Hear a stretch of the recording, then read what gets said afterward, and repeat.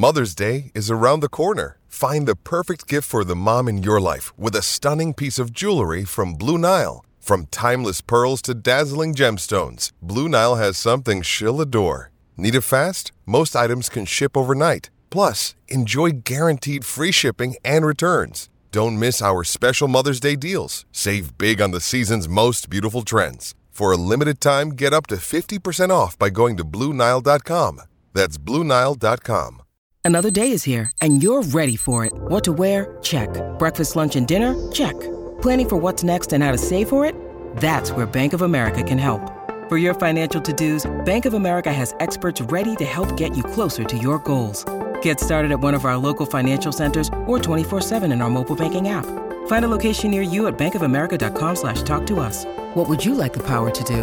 Mobile banking requires downloading the app and is only available for select devices. Message and data rates may apply. Bank of America N.A., member FDIC. With threats to our nation waiting around every corner, adaptability is more important than ever. When conditions change without notice, quick strategic thinking is crucial. And with obstacles consistently impending, determination is essential in overcoming them. It's this willingness, decisiveness, and resilience that sets Marines apart. With our fighting spirit, we don't just fight battles, we win them. Marines are the constant our nation counts on to fight the unknown. And through adaptable problem solving, we do just that. Learn more at marines.com. This is a Crowd podcast.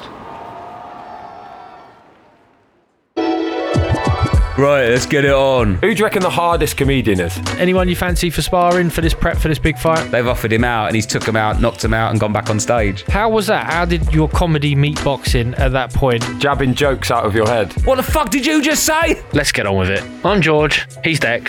Hello. It's the George Groves Boxing Club. Hello, Deck. We've had good morning, we've had greetings. You just went hello there, totally threw me. Good morning. You sound like Kanye West. Good morning, dude. Hello, George. How old the devil were you? Fabby dabby dozy. Still got something left in the tank after? Yeah. No. We're a 3-pod week and I've been training up for it. Have you? Yeah. Shredding. I'll tell you what has kept me going this week. Yeah. I don't know if it's in the list of notes, so I'm getting it out straight away. Merch. Oh, yeah. It's the merch. Oh, you've been drinking out of that bottle. Oh, has he been Makes a difference, doesn't it? It does. Yeah. And do you know what actually does improve recovery? Water. When you leave the gym, you stick the hoodie on. Yeah. Staying warm. It's kind of like cryotherapy, but not the same. Some have flown off the shelf. Have they? Yes. Fuck, Because there's I a haven't link got mine in the yet. link tree. Oh, of course, the link tree. And the episode description as well. Now, speaking of stuff associated with you, very, very interesting message I received this week. Just read the message. Okay, so it's to one of me. my old former coaches, Adam Hanover. He runs the Eastbourne Boxing Club. And he got in touch with me and he said, we have a show coming up on Friday the 24th of March at my Dice Boxing Academy in Brighton and in desperate need of a decent raffle prize.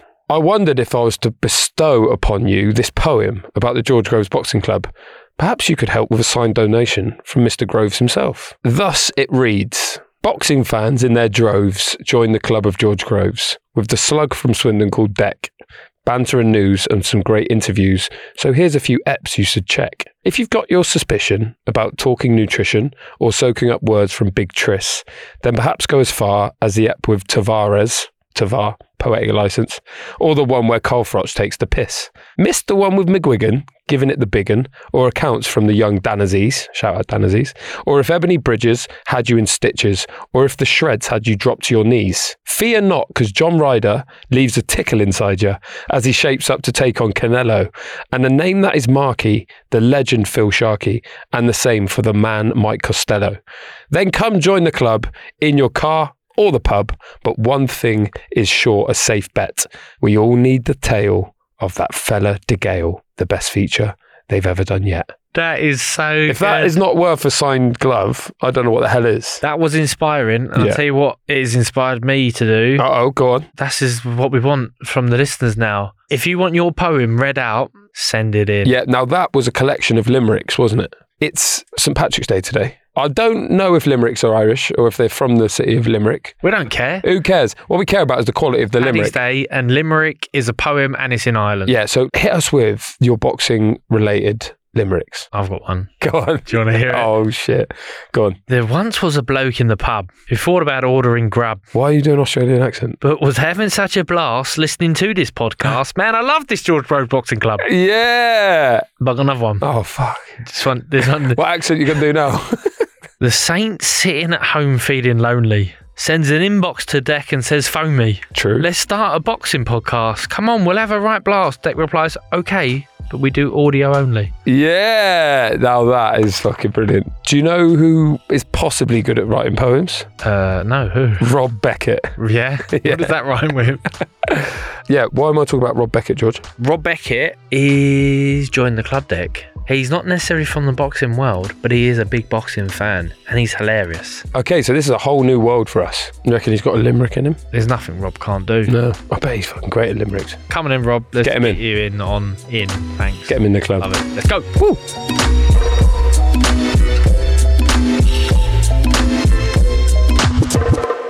Today, we have our very first comedian in the club, Deck. Someone known for their jokes, not their jabs. I didn't write that joke. No.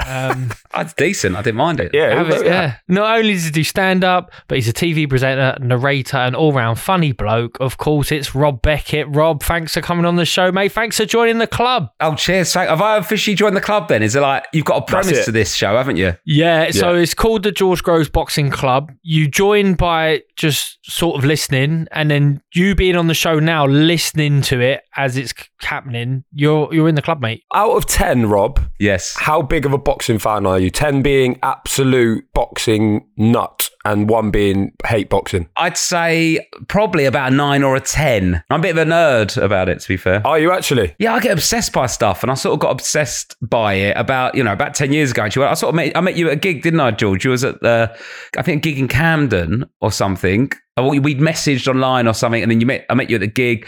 Then I went and come and saw you fight a couple of times, Froch 2 and Rabrassi at Wembley and stuff. And around that period is when it's sort of like, obviously, Froch and Groves blew up the start of the new wave era of boxing, essentially. And then I got obsessed with it through like YouTube and IFL, and when I was on tour, because boxing starts so late, I could watch it live. So I'd finish my gig at 10 and I'd normally get to the pub or back to the hotel to watch the main event. So I sort of really got into it when I was on tour and gigging and stuff. And yeah, and just always loved it. But that sort of got me back into it, basically. Remember like when you're like 17, 18, you stay up for the Lennox Lewis Tyson fight at like 4 a.m. And I used to power through. And no joke. Then I went for a stage of setting an alarm. Now I just get up at 6 with the kids and just like watch it on catch up. So what was the earliest boxing memory for you there? So Froch Groves you were there, and well, you. That was when I was sort of going to the boxing more. But it was earlier then with Lewis Tyson. Then that sort of era. My mum and my granddad, my dad, more on my mum's side actually. My mum and her dad loved boxing. They used to watch boxing together. So I remember watching all the Ben Eubank stuff through my parents watching it. And then when I was a teenager, it was more Tyson and Lewis, which was quite exciting.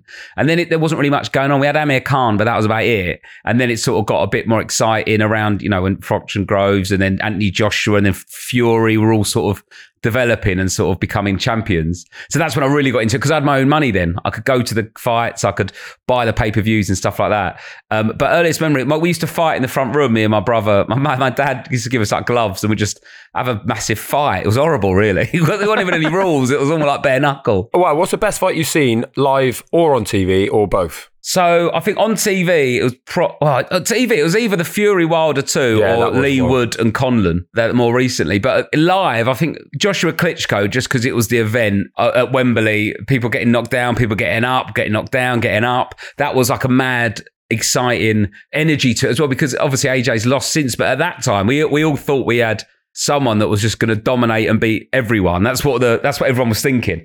And so that was insane. But then Katie Taylor, I've seen Katie Taylor have some amazing fights. I was at Madison Square Garden for the first Ruiz fight, and we managed to sneak like close to the ring, like you do. Everyone tries to sneak close to the ring and then slowly gets moved back, don't they?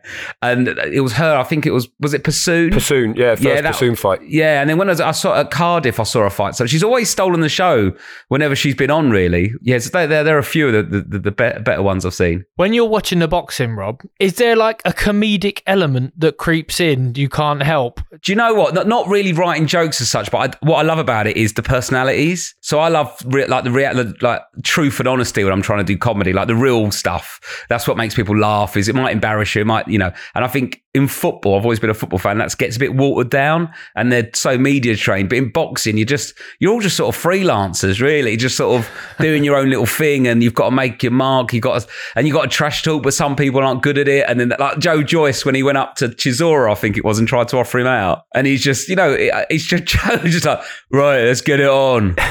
And I'm like, oh, bless him, because that ain't him, but he's got to do something, you know what I mean? So I find it funny more so when the personalities of the fighters come out. When, Bill, you called him SpongeBob instead of SpongeBob. Yeah. Bob. So that I find funny, but yeah, no, I'm not really writing jokes as such. I'm quite interested in the psychology of the boxers though, because to a point it's similar to comedy where you are on your own. It doesn't matter who you know or who you've got backing you. You are just one person in there trying to sort of deal with. So, George, were you thinking the whole time, or did you get into a sort of state of flow where it wasn't like you're not actually thinking, it's just all so natural and second nature, there's no thought into it? No, I think you are right with the flow. You're going through those rehearsed patterns of movement and just reacting. You kind of don't really have much time to think. You have to sort of just go with it. Usually, if something goes bad or goes wrong, that's usually when the thinking kicks in. You're like, I'm on the floor again. Like, what was I supposed to do now? I don't remember practicing this in camp. Like, so yeah, you jump to your feet. But how about you? Like, is that constant once you've nailed your routine, or are you always having to think and react to the crowd? Well, I think it's a bit like boxing and camp, where like if you're getting a show together, I'm out and it's almost like sparring. You go to the clubs and I've got this idea, I'm going to try this, but you have to do it so many times until you know it works and you know how it could go wrong in every way. So same with you, if you're rehearsing a pattern of movement that I need to do this to make that effective combo, but if you try and do that, your opponent can do 3 other things, but you need to go, right, if I try and do that and then he does A, B or C, I need to know how to react to A, B or C. And it's the same with a joke, where if you go at it and if the crowd says something, or if there's a noise in the room, all those hours on stage getting the show ready basically answers all those, this is what I'll do then. And then once you've got it to a point, it's always evolving, you're always learning. But once you're doing the stand-up show, it's almost like I'm watching myself do it. I don't know if there's a similar thing in boxing, but it sounds like it might be. So you started working with Sky and helping promote the fighters, which I'm not sure exactly what it was, but it was Rob and Romesh. It was around the AJ stuff, I think, when Andy Joshua was fighting. How was that? How did your comedy meet boxing at that point? Did you make any adjustments, any changes? Did you get a feel for it? Was you thinking, fancy a bit of sparring or a bit of training or whatnot? Well, no. So I was a massive boxing fan, and Sky wanted to get 2 comedians to sort of do a promo hour-long show for the fight. I think it was AJ Klitschko, to get as many people watching and stuff like that. So they wanted a comedian that knew about boxing, that had a mate who didn't know about boxing, which was Romesh. So it was actually my show that he jumped on. Could have been anyone. It was us exploring the world of boxing and me explaining to Romesh like what was going on. So like I was like, "Are you coming down for the weigh-in?" and all stuff like that. And he's like, "Why would I watch 2 men weigh themselves?" And when he broke it down like that, it's quite weird actually, isn't it? It's so weird. It's so weird. Just two blokes get into their pants, see how heavy they are, and then try and fight each other before the fight. And you're like, oh, and everyone's like discussing what that means. Oh, he's 3 pounds heavier, and he was only 5 pounds lighter than that on his first fight. And everyone's going, oh, and it like affects the betting odds. And Romesh was just stood there like, what is going on here? So we did that show, and then it was successful. So then they commissioned us to do some more about other subjects, and it sort of went on from that. Though I started doing more boxing training. I do sort of pads and stuff, and then I go down to Darren Barker's gym sometimes as well and train with him. He's a funny bloke, Darren, isn't he? Yeah, we've had him on. He's fucking great. But do you know what? You might not remember this. I saw you in Stanglevert. You know Stanglevert, Klitschko's training camp. Yes. I remember you were like, I'm interviewing Klitschko. What can I expect? And I remember just saying, I was like, you got to be careful with him because he'll just try and say what he wants. He's a particular character. How did he respond? He's fucking mental. That's what he is. He is. Yeah, I love the way you're working around that. But he's absolutely. So we went in there, and I think they told him that's a mad place as well, isn't it, Stanglevert? Yeah, so it's amazing. So it's like this 5-star bio hotel in the middle of the Austrian Alps. You fly into Germany, and then you drive for a couple of hours, and it's like built into the mountains. Everyone's wearing like sort of what's it called? Lederhosen. All the blokes are in lederhosen. These mad white horses are being ridden around in this like barn area that's also part of the hotel. There's swimming pools, saunas. It was actually, that's the sauna where Tyson Fury stayed in longer than Klitschko when he was training with him. Anyway, we flew out to interview him, and basically all we needed was, let's show this man to look as focused and as scary as possible. It didn't really need jokes. It wasn't a funny section of the show. It just wanted wanted him to look scary and go, oh my God, what a formidable opponent. Anyway, he sort of found out I was a comedian, then just like started doing shit jokes at me the whole time. And he also did a weird thing where like, I'm like 5'8", I'm no physical threat to him whatsoever. He's 6'4", you know, X amount of time world champion. And he put his legs right into where my legs should have been on my chair to invade my personal space as like a little mental game. Right, but it doesn't affect me because I'm not trying to fight. I'm already scared of him. It's not like he doesn't need to physically intimidate me. So he was there, and we've been waiting. Basically, we got there at like midday. We were supposed to go and watch him train in the afternoon and then interview him the next morning. Basically, we got there. He cancelled the training session, so we just got pissed. He don't shake your hand. He does fist bumps because of germs, okay? Which are always pre-COVID as well. Yeah, and he's sort of, it felt like a Bond villain I was visiting. I'm in this Austrian like lair with this massive Ukrainian guy that's refusing to touch me, invading my personal space. And then he just started doing like really crap. He was like, "You're a comedian." I was like, yeah. And he was like, and I said, "Oh, I saw you on Instagram, you know, you said you were shadow boxing with like a really heavy dumbbells. I don't even know what they were." And he was like, "Yes, look at the date. I shadow box with 50 kg dumbbells." And I don't even know what that means. I'm like, "Seems heavy, but couldn't care less. I don't lift anything. I don't know." I'm like, "All right." He went, "Yes, check the date." And I went, "Oh yeah, okay." We went, "No, check the." I was all right. So I got my phone out. 1st of April. Haha, see? Oh, okay. So it was like that. Like he's basically did an April Fool's with a really heavy dumbbell saying shadow boxing for AJ fight. Like, all I said was, "How's trading going?" And he's made me go back onto his Instagram and he said, "Ask me about AJ wanting to be the first $1 billion athlete." I was like, "All right, okay." But by this point, I'm like, I don't give a shit anymore. I'll ask him. I told you he'd get you talking bollocks. Yeah, exactly. So I was like, all right, okay. So what do you think of AJ being the blah, blah, blah, first $1 billion athlete? And he went, "Before or after tax?" Okay. What? I don't know what's happening here, Wladimir. Yeah, he's a mad one. Because you think he's going to be really fearsome and scary, but actually he's quite cheesy, isn't he? He's sort of like, he's a bit like, you know, a father-in-law doing shit dad jokes. Yeah, very so much actually, you find it's not intimidating or scary. It's actually a little bit tiresome because he's sort of trying to be this like sweet-talking charmer. The problem is he's so hard. No one's told him. It was very weird, and I didn't know what I was doing. And I got so pissed because he cancelled the training session. I was so hungover the next day. It was awful. He famously used to bring all the sparring partners there, and they'd stay in the hotel and they'd eat together and that. Can you remember on that trip, were there any around? Obviously, like Fury had been there in years before, Joshua, Ben, Dylan White, like he basically got all the young heavyweights across the world, got them in for that reason, just to be like, "Look, I'm the Don." Yes, like, and it's a really weird hotel because like, you go in the restaurant and it's all like locally produced food, and then I looked out the window and the window looks into the cow barn. So there's all the cows and you're having beef steaks. And there's a cow like by your head looking at you, its cousin or something. It's really weird, but I think that's what Fury really shook him by going there and getting in his head, because a lot of it is mental, isn't it? I think you know that you proved that as well with Froch. Like, well, your mind games were amazing with Carl Froch, and because I thought, Groves has definitely got him for the second one, but then when I found out Carl Froch was going to a sports therapist, I was like, I don't know if he has now. Because I think the main thing you had over him was you got him so angry, all he wanted to do was take your head off. But I think he managed to sort of calm that down and be a bit more composed. Did you notice that when you was in the chats with him? He stopped engaging. So, but I mean, we done a tour, so we've talked it to death. I've figured him out now, finally, after all these years. Yeah, his sports psychologist was just telling him, just don't get involved. So I think if he didn't get his head sorted, I think he would have lost. So has that ever happened to you? That's a question for you then, I suppose. Have you ever lost your head? Maybe not with anger, but do you ever get racked with nerves before a gig? So I used to. I've calmed down a lot because I spoke to a therapist to try, because I was too much of a perfectionist and put too much pressure on myself, and I've got to do this, I've got to do that. And I never really lived my life. I was just working non-stop. I've lost it a couple of times. Where it's basically when you're overworked and tired and your head's not right and you're doing jobs for the wrong reason, you end up snapping. And I remember I was doing a pilot for a TV show, some quiz show. It was freezing. It was like -2 or 3 degrees. And every time I left my dressing room, they wouldn't give me a key for it. And I was like, can someone be there to let me in? And they went, yeah, no worries. And then they didn't do it once. So I was like, okay. And I had to ring someone, hang around in the cold, like trying to just to get inside. And then it happened a second time. And on the third time, I just booted the door down. Just thought, fuck this, I'm going in. They can sort it out. I just booted it off. It's hard though, that as soon as you lose your temper in comedy, it's over on stage, because that's the whole thing. It's like, hey, we're having a good, it's like, fucking listen to me, I've been working on this. It ruins the whole illusion of it all. And No, I remember once with it was Paul McCaffrey actually. He didn't really lose it, but we were doing this gig to students. They weren't listening. The gig was part of a package. They were just out on the piss trying to pull each other.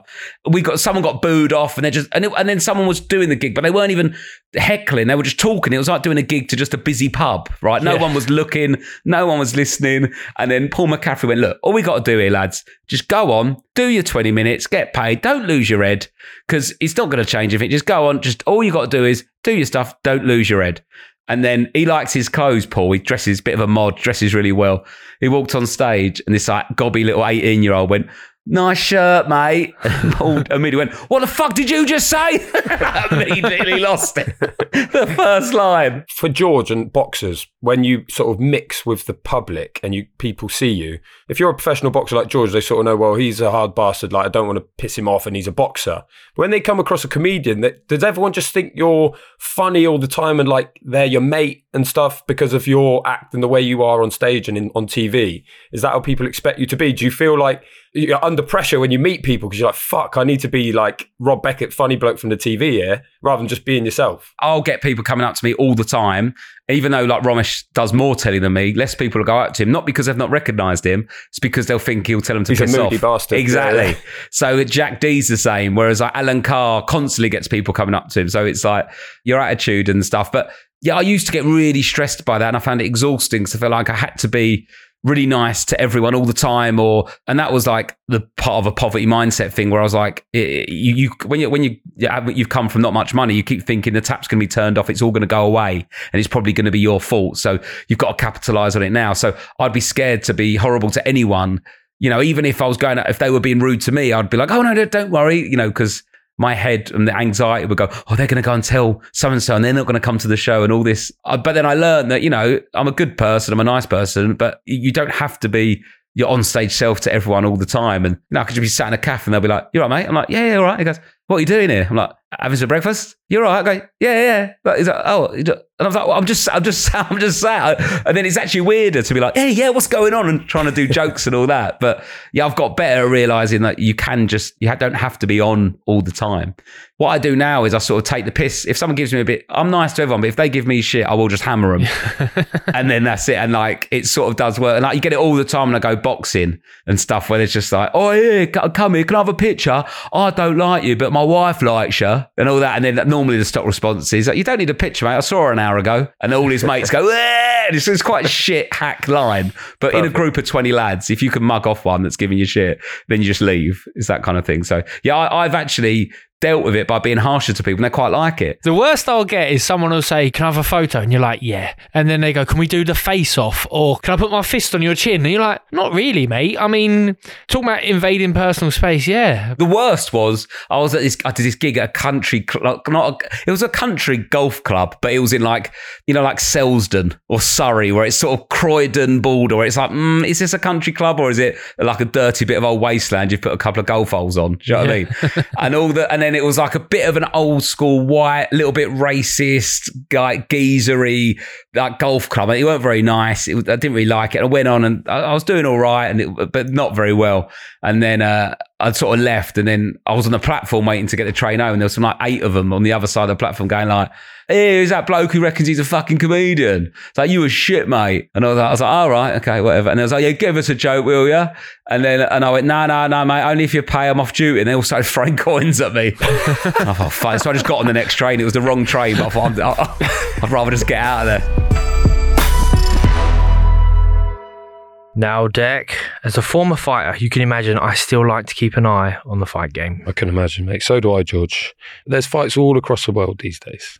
Sometimes you just can't find anywhere to watch them. If only there was a solution that meant we had access to the biggest and best fights whenever we wanted to watch them. Well, Deck, there just might be. Ooh. With NordVPN, you can switch your virtual location to a country showing, like you said, the biggest and best sporting events around the world.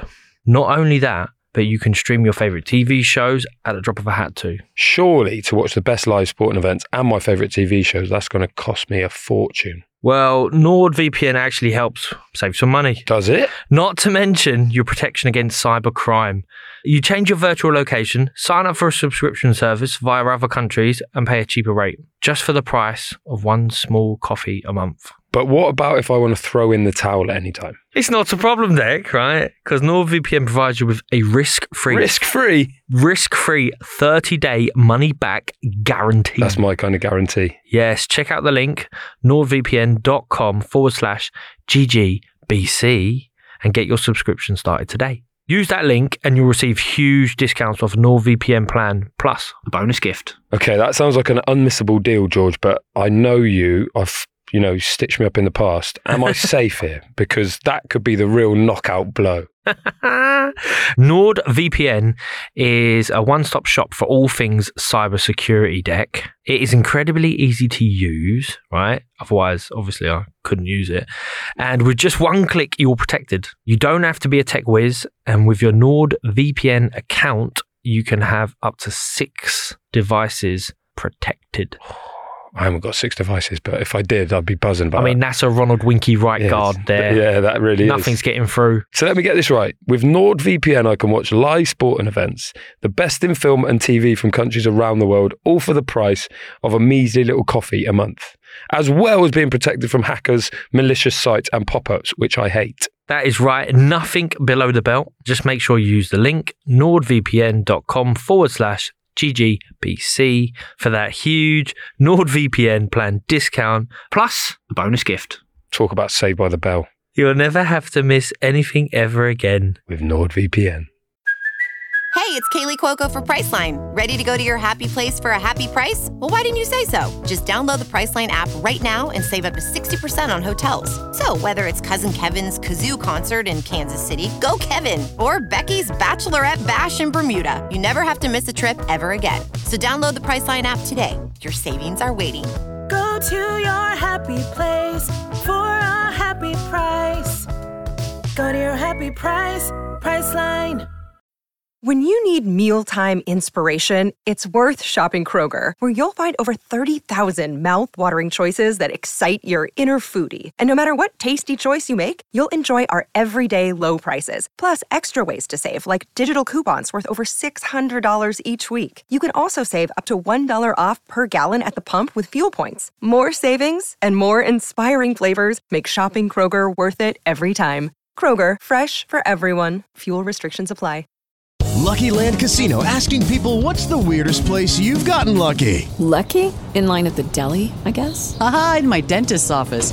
More than once, actually. Do I have to say? Yes, you do. In the car before my kids' PTA meeting. Really? Yes. Excuse me, what's the weirdest place you've gotten lucky? I never win and tell. Well, there you have it. You can get lucky anywhere, playing at LuckyLandSlots.com. Play for free right now. Are you feeling lucky? No purchase necessary. Void where prohibited by law. 18 plus. Terms and conditions apply. See website for details.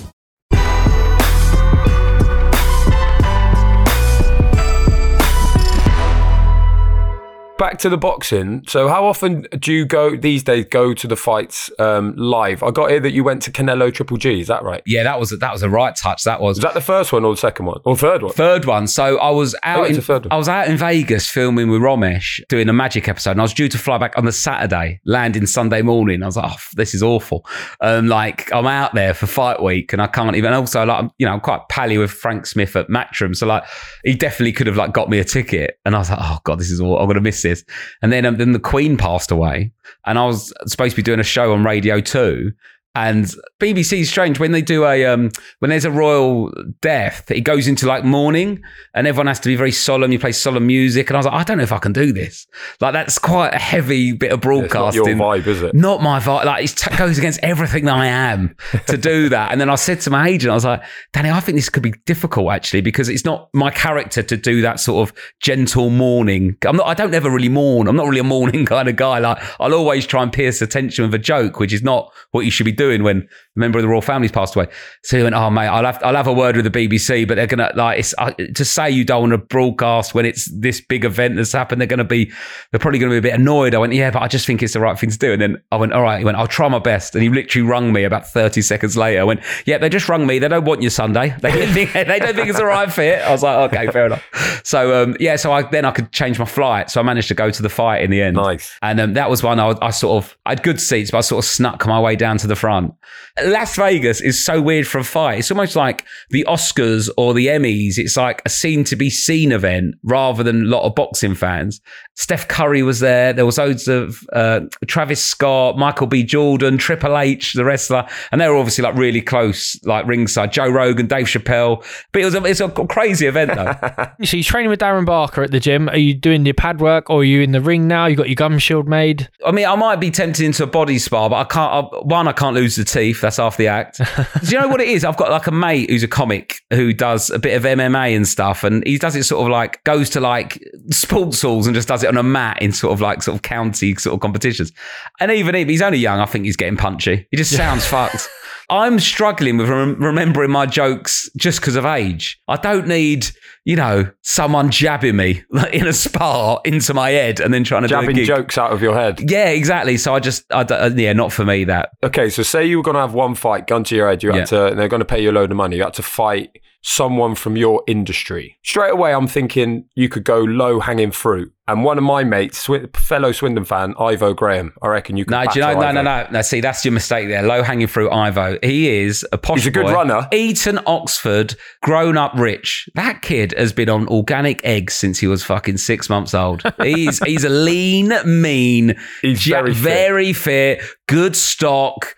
You know what? Like, he's not a killer, but it's a bit like when Wayne Bridge fought Spencer Matthews and boxed his head off just because he's super fit. Now, I think Ivo would actually be a hard fight because he's quite tall and rangy as well, to be honest. But I'd pick someone who was sort of smaller, weaker than me.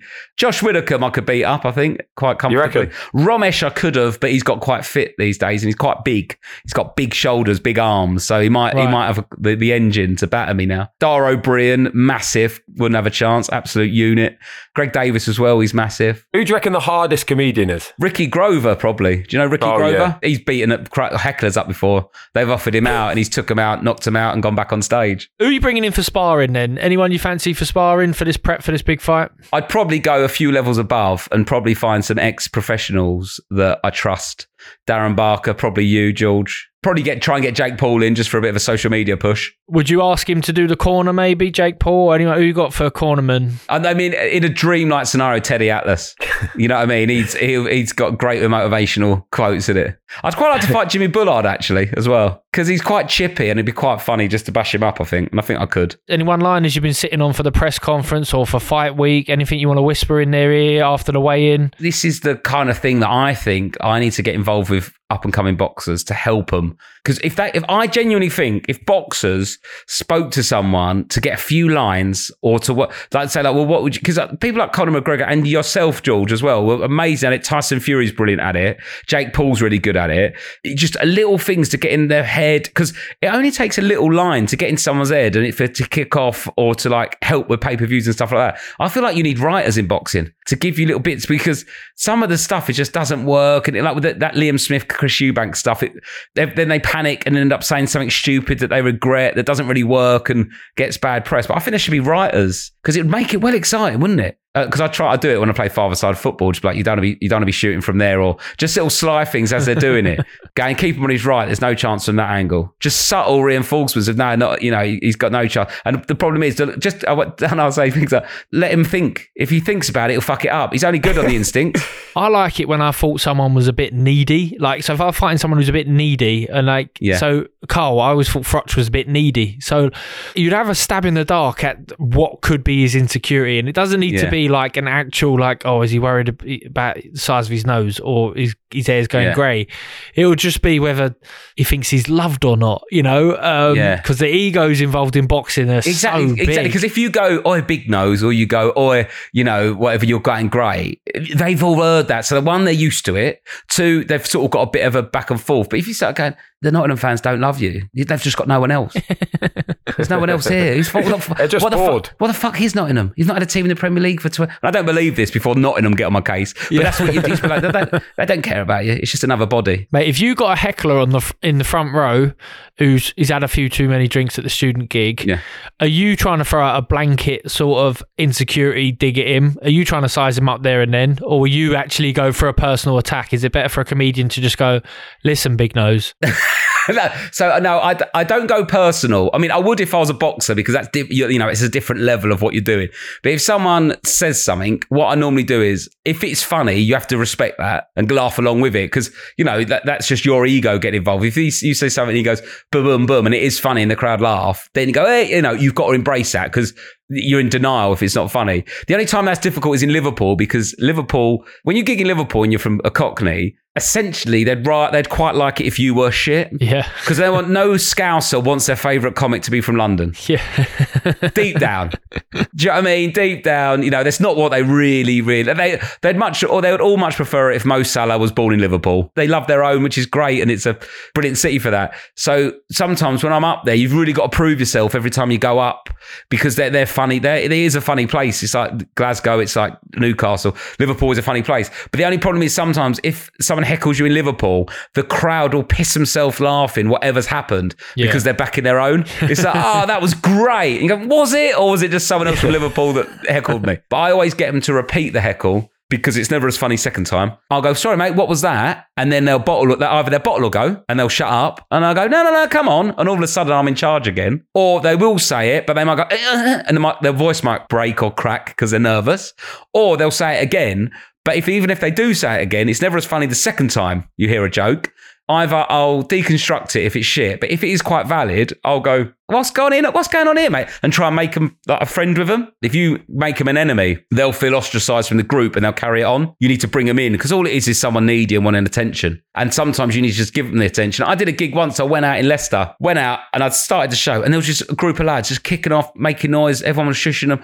And I basically went, what's going on here? And it turned out it was a stag do. So I spoke to the stag, gave him some shit, spoke to the lads and went, look, we've said hello. They've got pissed on a minibus from Leicester. We've all been there, haven't we? When you start disrupting stuff. I went, look, I've said hello. You've had your little moment, but there's 500 other people here that have paid for a ticket. How about I'll go back on, we start the show, and then you just listen and we crack on as normal. And they were like, yeah, all right, because you're giving them an out. Because they want to be there. They bought the ticket for a reason. So I went off, came back on, and they were really polite and quiet. And I went, any stag do's in? Just to get a cheap laugh to bring them back in. But yeah, it's sort of trying to bring them along with you rather than making them the enemy of the show. That's brilliant. That brings us nicely on to on venue. So say you and Josh Widdicombe, it's all agreed. Do you want to fight? Are you going Wembley Stadium, or are you taking him somewhere, or were you thinking York Hall? Like, where would you want to fight? Saudi Arabia. What? Pure dollar, me. Straight into Saudi. From a fan, I think the best atmosphere I've experienced, I've never done York Hall, which I do need to do, I just never got around to getting to a fight there, is the O2. A packed out O2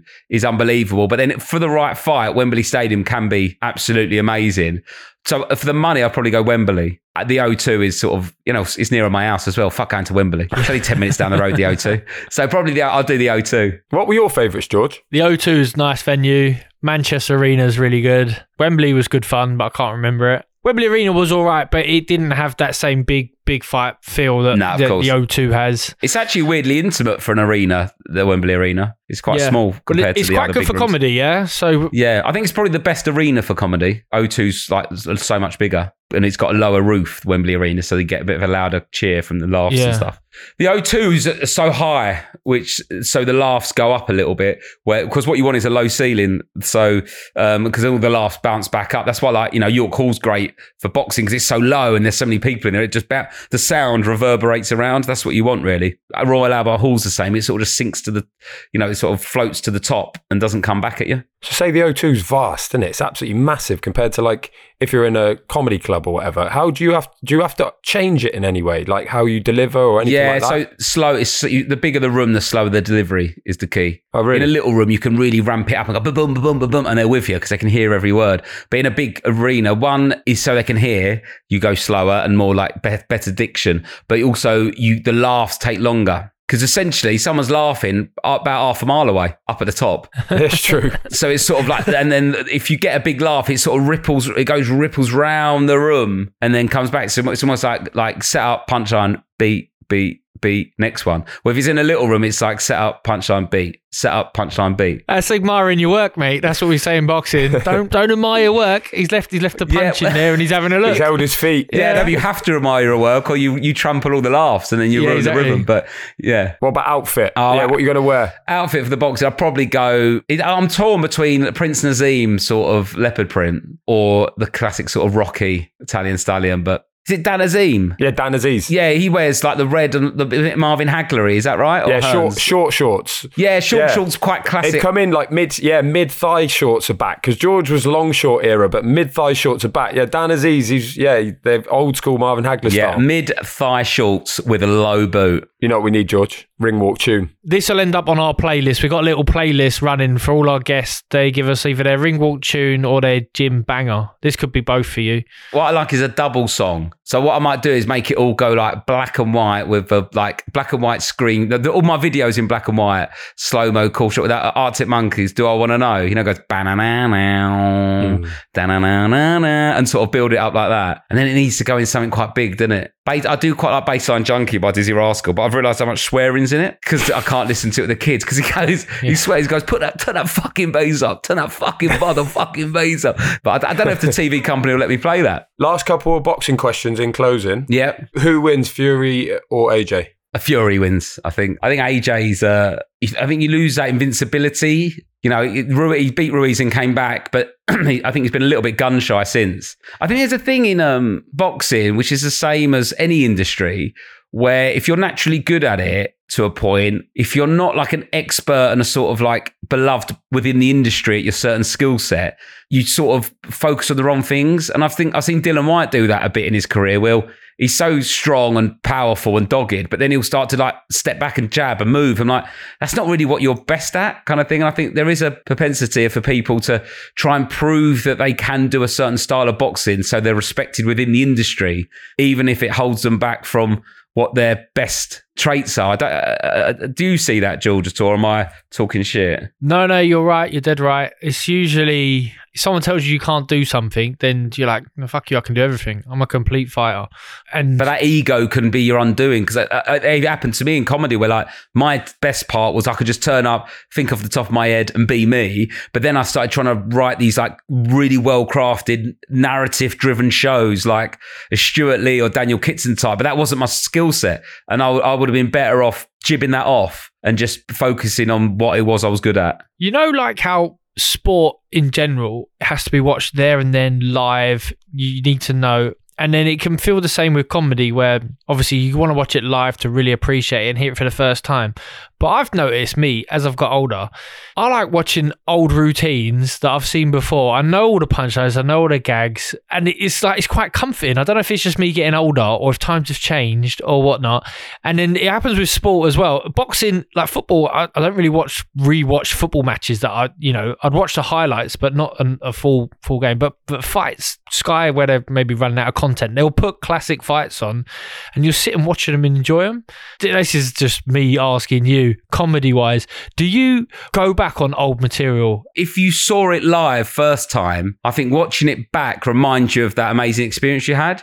I watched that Tyson Fury Wilder fight back again. Even though I weren't there, I watched it live on the telly, and I remember that buzz of seeing it for the first time. And the same with stand-up routines. I'll go back and watch ones that I saw like live, but watch them redo it and things like that. But live stand-up in a theatre is so much better than any stand-up special on Netflix. And seeing someone in the room react that quick live with someone who'll literally give them shit, and you're in the room, because when you watch it, it was like, did they edit that? Did they tighten that up? But if you're there watching it and you can see someone says something, the other person comes back, there is a buzz, and you can see the performer buzzing off it because they're enjoying it. Are you aware of when like people regurgitate your jokes to their mates like the next day, how bad they make it sound? No, I just take it as a massive compliment. If anyone's trying to tell someone or remember a bit I've done, the fact that it had any sort of impact on them whatsoever, I find amazing. They still might think about it. What I used to do at school was I was obsessed with comedy. I used to watch it all the time. I used to record onto my mini disc player through my combi telly. I used to put a VHS in, plug into the headphone output. I used to put a lead that went into my mini disc, and I record the audio of a VHS on my mini disc. And I used to listen to that mini disc like at night when I was going to sleep. Couldn't really get to sleep, so I used to listen to stand up to go to sleep. And I knew every routine of all the videos we had, because I have 4 brothers. We'd get 5 videos for Christmas and then all swap them around of stand-ups. And I'd be at school and I remember someone at school doing a routine. And it was a Lee Evans routine, but he was just delivering it like, oh, have you ever noticed that blah, blah, blah? And I went, that's fucking Lee Evans, but it was quite hard, so I shut up. But I was just stood there going, I was watching him do a Lee Evans bit here, but he's too hard for me to tell him to stop. Back then when you were doing that, what sort of comedians were you listening to? Lee Evans, when I was really young, absolutely obsessed with him. Peter Kay, I saw live in Croydon with my family, and it was like the most funniest thing I've ever seen. Peter Kay, when he was on form, or when he's on form, he was just a different level back then when he was breaking through. Loved Richard Pryor and Billy Connolly and Eddie Murphy, but their lives seem so alien to me that it's like, I could never be a comic because they're just like these mad characters. But then I watched Alan Davis before he did Jonathan Creek, was an amazing stand-up. He still does bits now, but when his first Urban Trauma and Live with the Lyric was so funny, and I had them on VHS, and he just literally spoke about like his auntie had a cat. He borrowed his mate's dog once. He had a little Vespa scooter thing. Just like normal stuff. And I was like, oh my God, you can just talk about normal things. So that was quite exciting for me because I thought I could talk about my life here because it's just as boring as Alan Davis's was growing up in Essex. Do you know what I mean? So that was quite exciting for me. That's the first time I've been starstruck as well. Was like, I was going to Arsenal and he's a big Arsenal fan and I hadn't met him before and I'd done a bit of telly and I was just waiting for my mate. And no one really knew who I was at all. Like no one would recognise me out and about. But obviously Alan knew a bit about me because we was in the same industry. And he'd come up to me and went, "Hello, Rob. Oh, big fan of yours. What was you funny on the other day?" And I was trying to like remember something I'd been on. And I was like, "Oh my God." And I got so flustered. I was like, "All right, Alan. Yeah. Okay, Alan." Because he was like someone I looked up to growing up. And then I remember I trod on someone's toe where I was a bit not paying attention. Like it was behind me. "Oh, sorry, mate." And I started just sort of like going, "Oh, Alan Davis." And then I turned around trying to text my mate where he was because Alan had gone up to the stadium and he was the bloke whose foot I trod on about 10 minutes ago who was stood behind me. I was like, "Sorry about that. I was having a panic attack because I met Jonathan Creek." Is there like a little unit, like obviously you're all comedians, all comics and out on the circuit and that, are you know, is everyone sort of mates or what's it like mixing with other comics? Do you know what it is? It's like, I think it's a bit like in boxing, you have your sort of year group. So like there's people that you come through with at similar levels. So like George, it was like James DeGale was your sort of era, wasn't he? And there's people that you see a lot of coming up through the ranks. And it's different in boxing because, you know, it's similar actually to point, you're fighting for spaces. So back in the day, there was a lot more rivalry because there was like one spot on Mock the Week kind of thing. Whereas like, same with you, George, you missed out on the Olympic spot because DeGale got it. So it does create a bit of bitterness between acts. And the generation just before me were quite bitter and angry and a bit like self-preservation was the key message of like, don't really help anyone else because there's not enough spaces, look after your own. And then my generation, which is like me, Romesh, Joe Lycett, James Acaster, Josh Widdicombe, Catherine Ryan, all came through when there was about 1 million panel shows. Twitter was all coming up. So there was other avenues to be found and discovered. We were way more collaborative. And like now I work with like Tom Allen, I work with Josh, I work with Romesh. We're more open to working together because we weren't sort of fighting over one or two spots. So, you know, you're sort of quite pally with your year group. But the year group above us weren't so pally because they were fighting for odds and sods. And it'll be interesting now the Olympics isn't happening for boxing. If the younger generations are more friendly to each other, you know, you're not fighting for spots, but then you're going to end up fighting each other in the pros. It's a weird one. But they would make friends being on squad together. So you'd live together in Sheffield as a team. You travel as a team. Selfishly, you'd always want yourself to do well. Like you wouldn't sacrifice your own medal for anyone else, but there is that camaraderie of being in it together, traveling together. So you see that with the Olympic cycles, they come out and, you know, it'll be Anthony Joshua or sign up a bunch of them and they're pally with each other. Other than that, it's just clicks with gyms. So if if you're from the Liverpool area and you're all training out of, you know, the Joe Gallagher gym, or you're in Sheffield out of the Ingle gym, or signed to the promoter. But there is, I mean, it's the same in comedy. There's different management companies. So if you're with one lot, you're not that friendly. It's a bit like Matcham and Frank Warren. If you're with one lot, you don't really get involved doing gigs or any work with the other lot, and vice versa. And then again, around the country, there's like a little Manchester, Liverpool scene, and then Brighton, then a London one. I'm not really in it though. I sort of was a bit of a lone wolf, really. I sort of just got in and did my own thing, where a lot of people hang out there because I got into it at 23 and I treat it like a proper professional job from the start. And I still had a day job, but there's a lot of people that sort of like go on the dole, hang around in a shared flat together, being comedians together. I was just doing my own thing, really. I had a chip on my shoulder because everyone else was like a bit middle class and from university. Like there weren't many working class people doing it. So I was just sort of, I sort of hated everyone a little bit. I've got karma though, where I was quite resentful of these people who's like, mum and dad had bought them a flat in like Camden and they were doing the gig now and again. And I was like, I'm working my bollocks off here, mate. I'm renting a flat in Lewisham, working a full-time job and trying to get to Exeter for 20 quid. You know what I mean? Any fights, Rob, that you want to see going forward? Yeah, I'm getting a bit frustrated with like the fight's not being made because it's sort of like, same. And when you look at like the schedule for the UFC and they're just banger after another, and then like Fury Usyk's a bit like, how's that not been made yet? You know, Crawford Spence not been made. If you looked at the schedule, it had Crawford Spence, Fury Usyk, and then like even if AJ was fighting Dylan White or instead of Franklin, and then Ruiz, Wilder, like all these fights that should be happening are just not happening.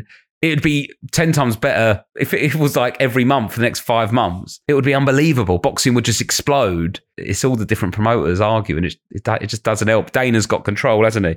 I'm quite enjoying the Warrington, Lara, Wood, Conlon sort of four-way. I think if those four all just go, let's just all fight each other, it could be amazing because there'll be so many twists and turns with those four fighting. Do you think any of them beat Lara out of that? Like, obviously, he's knocked out 2 of them now. I didn't watch all of that fight, but it felt like Wood had found the way to beat him by sort of, going to the body and being very tight and not getting into a slug with him. I can't see Warrington not losing his head with him because it's sort of like Lara was the sort of start of Warrington's like slight slip, really, because he was dominating Selby, Frampton. He was the boy, weren't he? Go like, when's Vegas with the Leeds lot? When's the Ellen Road? And all of a sudden he gets beat behind closed doors by Lara quite convincingly. And then they're getting in each other's faces. Then there was the cut, so he couldn't get redemption. Then he spat at him. I can't see him remaining calm throughout the whole fight. But I don't know. I don't know much, but it feels like he's not going to get worse at this age, Lara. At 24, I think that might have been the time for one of them to get him in that last Wood fight. He's only going to learn from that and get better and better. And he's got so much power, and he's got that fuck you mentality of just, I don't give a shit. He's in the middle of a sold-out Nottingham Arena, gobbing in Warrington's face, and he does not give a fuck. He's laughing. Yeah, I spat at him. What? How can you beat someone like that? You know what I mean? It's like, he's not right. And they're all going, it was good for Ben to chuck in the towel, and he managed to take his kids to school and stuff. And I think that's right, 100%. I back all that. But do you think Lara gives a fuck? You don't. Yeah, I mean, he's got that Mike Tyson mentality where he's like, fuck school like drop. Roberto Duran sort of Lara's thing. ever done a school drop? Fuck off. Yeah. It's just the Bronco don't do school drop. You know what I mean? Which I don't agree with as a progressive father, but I'm not in there trying to fucking take people's heads off, am I? You know what I mean? So you mentioned a few big fights there. So you're talking like Usyk, Fury, Crawford Spence, maybe like Beterbiev, Bivol. Like of those big fights, if you could pick one that would definitely happen this year, which of those would you like to see most in boxing? Do you know what? I don't know why, but I really want to see Andy Ruiz Wilder. I just think it's got so many questions, especially a slimmed down Ruiz. He'll be so fast and he's so small that I just don't know. When that bell rings, I'm like, I've got no idea what's going on here. And I think they're the best kind of fights. I don't know what the fuck. Either Wilder could knock him out instantly. Ruiz could run around. Ruiz could be 28 stone. He could be 17. Yeah.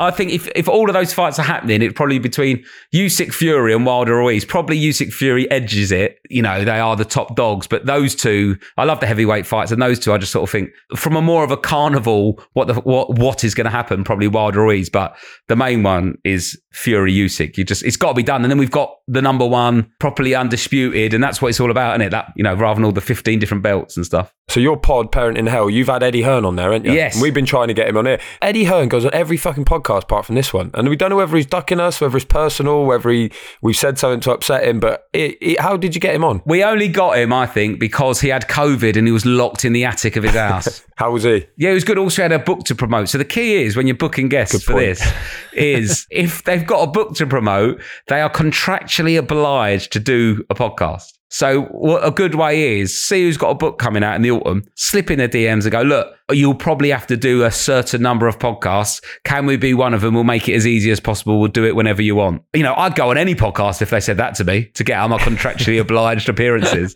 So that's a good way in. So what book are you promoting then? Nothing. I'm just doing it because I love George Groves. And you seem all right as well, Declan, to be fair. Yeah, what a dream. Good little bunch. What a dream. Yeah. Rob, thanks so much, mate, for coming on. This has been excellent. If it goes out in time, I'm doing Nottingham Arena Parent in Hell live podcast 19th of April. Forget what I said about Nottingham being shit. Get yourself down there. That was only a hypothetical situation if I was fighting Carl Froch. And doing Wembley on the 23rd of April. We've got the rest are sold out, so there's tickets there. So I should do some plugging, shouldn't I, while I'm here? Is that not in a marina? Have you been there for a fight? Have you been to any of the to Froch or Wood? No, I've not been there for a fight. I've been Wembley Arena a few times for different things. Saw George fight Rabrassi in let's face it, a effective, boring comeback fight. But well done, getting the win, getting it done. I won't be watching that on the highlights, but we've all got. That's one of our best routines, mate. We watch you should set at least the first week of every month. I want you to watch the Rabras fight. The Rabrassi fight. Rabras. I'm going to do that when everyone goes favourite fight of all time. Groves Rabras. It can't be many people. In fact, you're probably the first to complete the hat trick of Wembley Stadium, Wembley Arena, and come on George's pod as well. I've watched and performed. I haven't performed at Wembley Stadium one day. See if Rabras wants a little run out. Yeah, I was going to say. We don't know if it's comedy because he's in the gym with the gloves on. Thanks, Rob, mate. Cheers, awesome. Mate. Cheers, lads. Yeah, nice one, Rob. How about that then, Dave? How about that? I had no idea how much I wanted to see Rob Beckett fight Josh Widdicombe until now. I know. And now I'm calling over myself to maybe it's a Misfits event. I want to hear what other comedians people think would be good for this pod. Well, also, George, I did have a question, actually. Everyone keeps stopping me on the street saying, I want to be a elite clubber. They keep sending me messages and stuff. And I'm like, I'll speak to George. I'll see if he's got the answer. And do you? If the question you asked is how do you become an elite club member, exactly. You need to make sure you hit the follow button. Oh, okay, that's easy. In your podcast app. You're welcome to get in touch on the socials, GG Boxing Club on Instagram, Twitter, and TikTok. George, do you know the email address? ggboxingclub@crownnetwork.co.uk. We still need a name for our reaction and review episode series. You can listen to our Ring Walk playlist. Yes. On Spotify. So just get on Spotify, search The Ring Walk. Can you listen to that? Anywhere I can listen to ad-free these days? Yes, you can go on Amazon Music for a bit of ad-free listenings. Stop all the ads. Amazing. It says here, don't forget merch too. Another plug in bold. Be a part of history, is all I'm going to say. Thanks, mate. Have a good week. You too.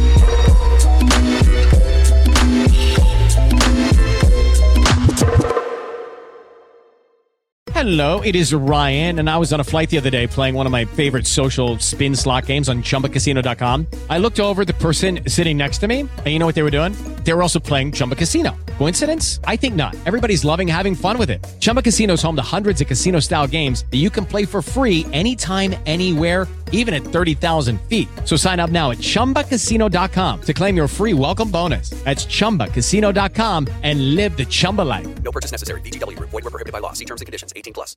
With Lucky Land Slots, you can get lucky just about anywhere. Dearly beloved, we are gathered here today to... Has anyone seen the bride and groom?